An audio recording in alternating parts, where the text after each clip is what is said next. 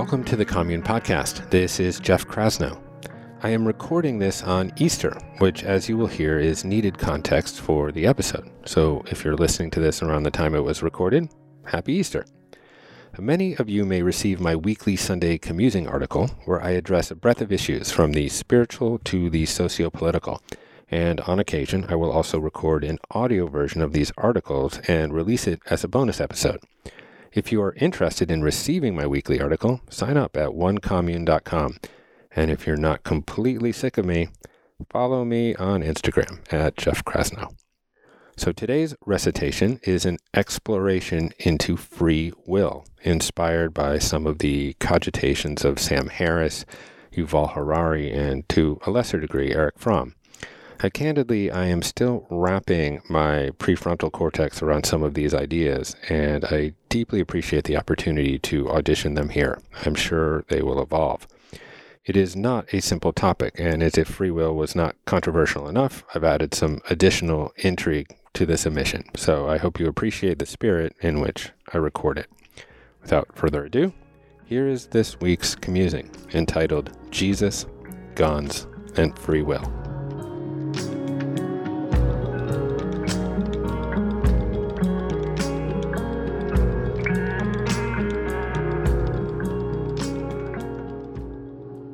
Friday, April 3rd, 33 AD, Golgotha. As Jesus of Nazareth hung upon the cross, the Roman centurions cast lots for his clothing. The thieves on the crosses to either side reviled him. The religious leaders mocked him, and the crowd blasphemed him. Even in his agony, Jesus summoned grace for those who scorned him. Father, forgive them, for they do not know what they are doing. 2 days hence, Jesus was resurrected, appearing to his apostles before ascending to heaven. Today, Christians celebrate this miracle. March 22nd, 2021 AD, Boulder, Colorado. Ahmed Al-Aliwi Alisa, 21, walked into a King Soopers grocery store with a Ruger AR-556 pistol and proceeded to shoot and murder 10 people. According to police and witnesses, the gunman was laughing and occasionally mumbling. Eventually, the Syrian-born U.S. citizen was injured and surrendered to authorities. He was charged the following day with 10 counts of first-degree murder, which, in Colorado, carries a penalty of life imprisonment without parole. Once again, we are besotted with grief, left to bury our heads in our hands and fathom the unfathomable. Initially, we are stricken with sorrow for the families of those who perished. We stand in their shoes for just a moment, don their emotional clothing, offer them loving kindness in the presence of suffering, and reflect on our own good fortune. And then we grab an ember of rage and cock our arm. Anger holds the weight of our pain without the vulnerability of tears. We direct our fury at Alisa as the well-oiled gears of our crime and punishment system churn once again. And with fingers pointed like pistols, politicians snipe over unfettered access to assault rifles. In the emotional alpenglow, I, like you, want to make sense of this senselessness, to mitigate this type of horror by attempting to understand it. And this inquiry can only be done when the snow globes of our minds settle. Why do we mourn the deaths of these 10 victims more than the loss of the 5 people who fell victim to the tornado that ripped through Calhoun County, Alabama, just 3 days after the tragedy in Boulder? It is impossible to hate a tornado or an earthquake or a flood. We are not free from the random cruelty of natural disaster, but we feel as if we should be free from the moral turpitude of man. We despise Alisa because we presume he is the sole author of his actions, and his gruesome deed reflects an unredeemable and reprehensible choice. What distinguishes the depth of our feeling for the tornado and the shooter is the presumption of free will. Now, undoubtedly, Alisa must be incarcerated, probably for life, if only to stop him from inflicting future harm. Punitive measures provide a degree of social protection from predators and there is an argument to be made in support of punishment as deterrent. However, I wonder aloud if our instinct for retributive justice leads us to ignore the true source of most crimes, and by extension curtails our ability to thwart others like them. Mr. Alice's lawyer has indicated his client is mentally ill. His brother described him to the Daily Beast as paranoid and antisocial. The court will need to determine his mental state through a formal psychological analysis. Now, I cannot possibly understand the nature of Alice's mind, but I can examine my own in service of better understanding human behavior and the degree to which free will exists. And you, too, can shine a flashlight into the nature of your own mind. Now, much of our belief in free will hinges on two assumptions, and I borrow liberally from Sam Harris here. Number one, we could have made a different decision than we did, which would have produced a different outcome. And number two, we are the thinker of our thoughts and the sole originator of our actions. Now, both of these beliefs seem intuited as a product of our lived experience. However, the life sciences have largely destabilized these suppositions, and in the following sections, I will stress test them. Now, let's begin with nature. We do not choose our parents, and by extension, we inherit a predetermined genetic code that governs our morphology, physiology, and certain behavioral proclivities. Our genes create a unique scaffold for learning, memory, and cognition, mechanisms that allow us to acquire information about our environment and impact our conduct.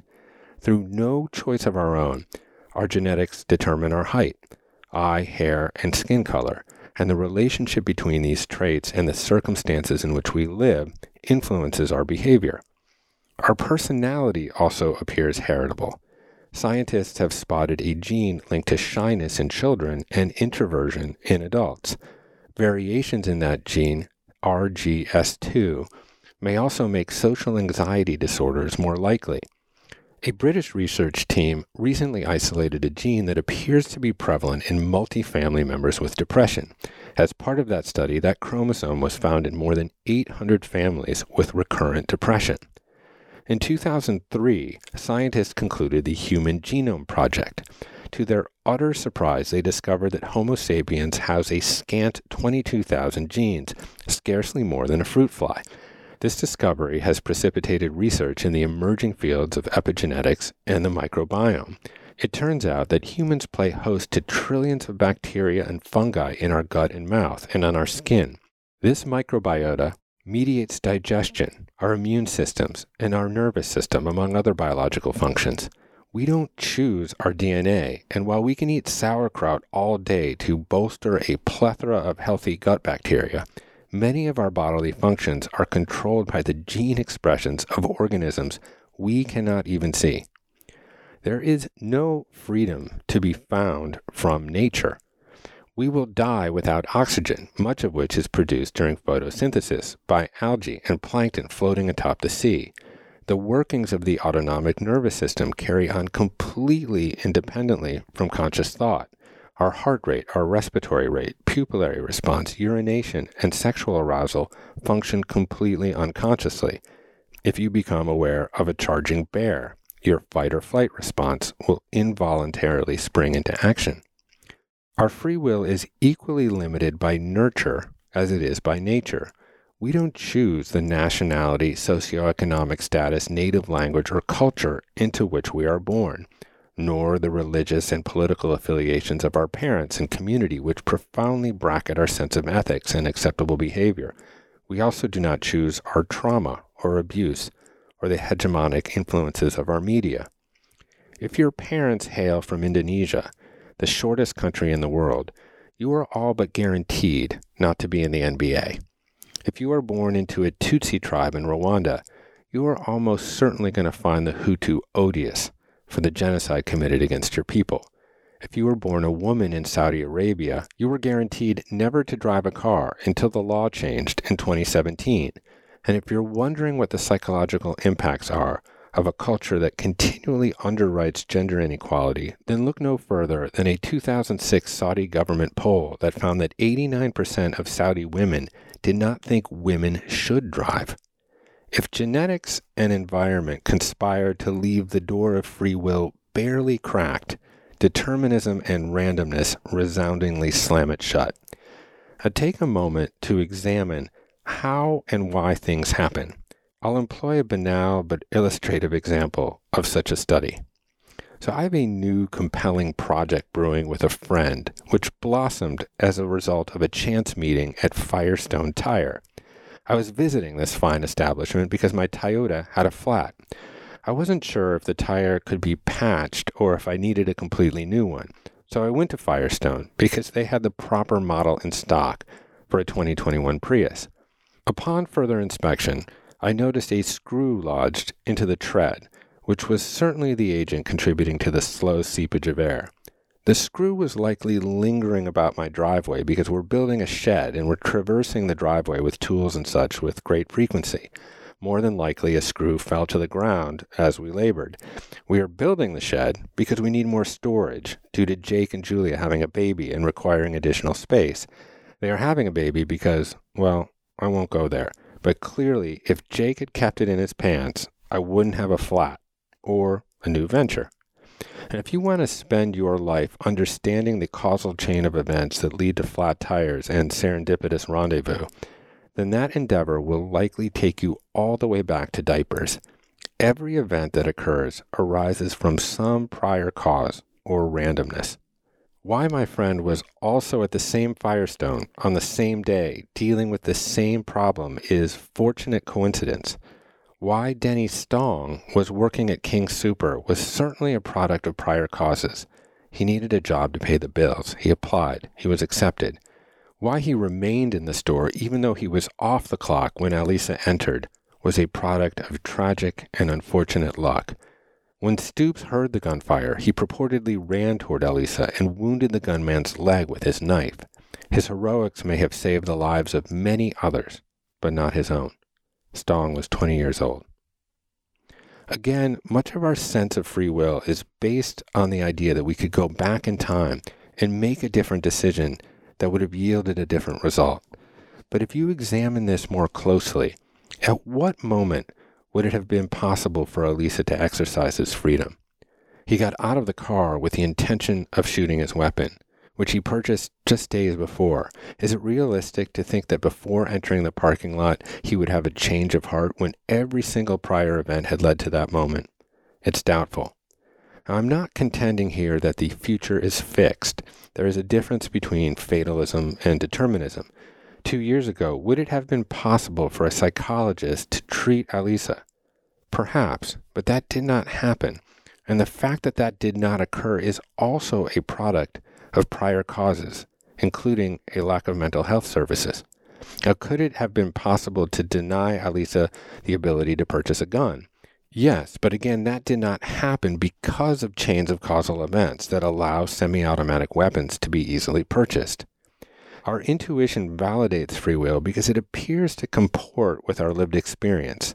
We want to do something, and then we do it. But this is an illusion because we don't choose our desires. And that is not a philosophical stance, but a conclusion of scientific experiment. Scientists have used brain scanners to predict people's desires and decisions before their own awareness of them. In his book Homo Deus, Yuval Harari recounts the following experiment in which people don brain scanners while holding two switches. They are asked to press one of the switches whenever they feel like it.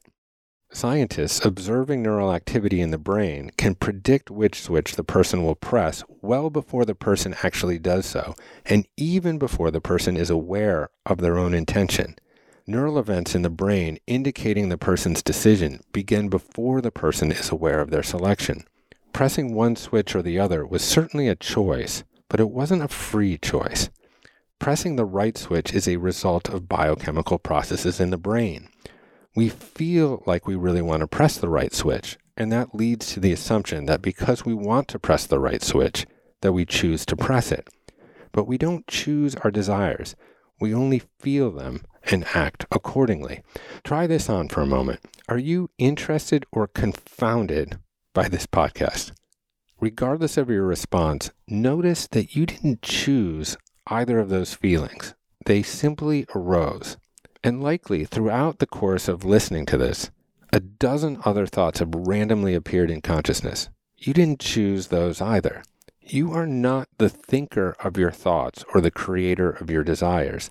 They simply arise and subside as transitory phenomena in a field of consciousness. There is no free will here. In truth, there is no stable, quantifiable self to possess the free will. Now put your phone down for a moment and try to stop thinking for 60 seconds. Go ahead. You'll quickly notice you have no ability to quell the mad onslaught of thoughts, and your mind swings between them like a monkey swings between branches. Notice how you didn't produce those thoughts or put them there. And not only can you not prevent thoughts from arising in consciousness, you also cannot control the nature of the specific thoughts that arise. They are simply appearing and disappearing moment by moment. The absence of free will seems like an affront to our ability to thoughtfully apply reason to life's choices.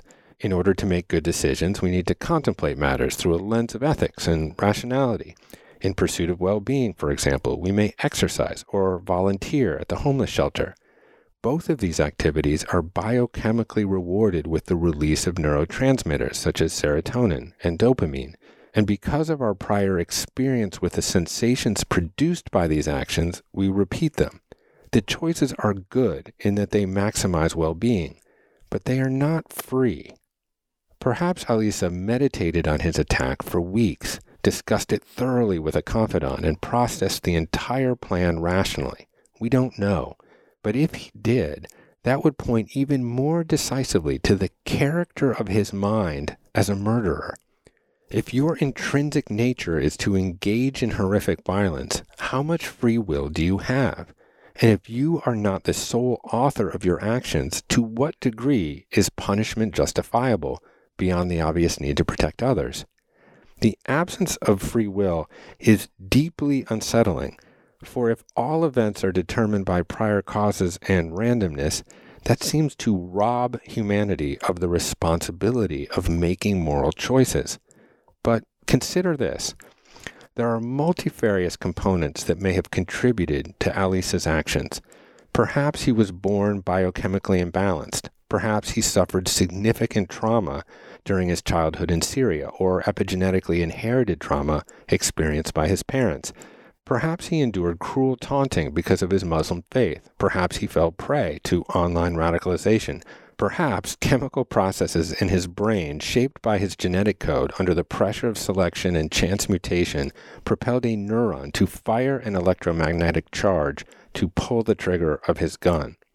When you sum up the freedomless inputs that conspired to make him a mass murderer and doomed his life to imprisonment, then it is hard to hate him any more than one can hate a tornado. Despite his horrific act, when we examine Alisa through the lens of determinism, we just might find a measure of compassion, and that compassion itself becomes a prior cause for a future that treats the mentally ill, ends xenophobia, and can help solve geopolitical skirmish. Further, the acceptance of the notion that people are not the sole author of their actions should point us towards sane gun reform.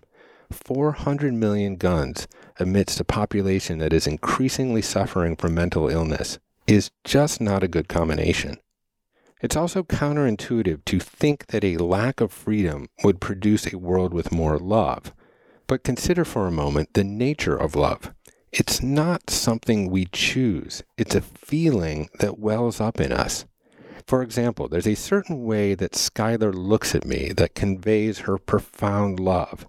This look melts me, not because she chooses it, but exactly for the opposite. Those eyes are prior to thought and contrivance, and it's the absence of freedom in a glance or a smile or a laugh that conveys true love. The great prophets, mystics, and sages seem to have some insight here. They urge us to abstain from judgment, to forgive the seemingly unforgivable, for they have an intuition that tells them that those who do wrong do not know what they are doing. Instead of meeting evil with another evil, Jesus, Gandhi, Mandela, King, they urge us to turn the other cheek. They are able to shine their light of love as a means to illuminate the way forward. This is where meditation is invaluable. Through examining the nature of the mind, certain insights are revealed, most notably the realization of the non-self, that there is no locus of consciousness crouching like a tiger behind our eyes. There is only the experience of consciousness intersecting with ephemeral personhood, the contents of consciousness. It is here, in the quiet mind, beneath the veneer, where we find the interconnectedness of all things, where compassion and love emerge. Irrespective of faith, the Easter holiday reminds us that each day is an opportunity to resurrect our lives, to become a prior cause for a more loving and just world.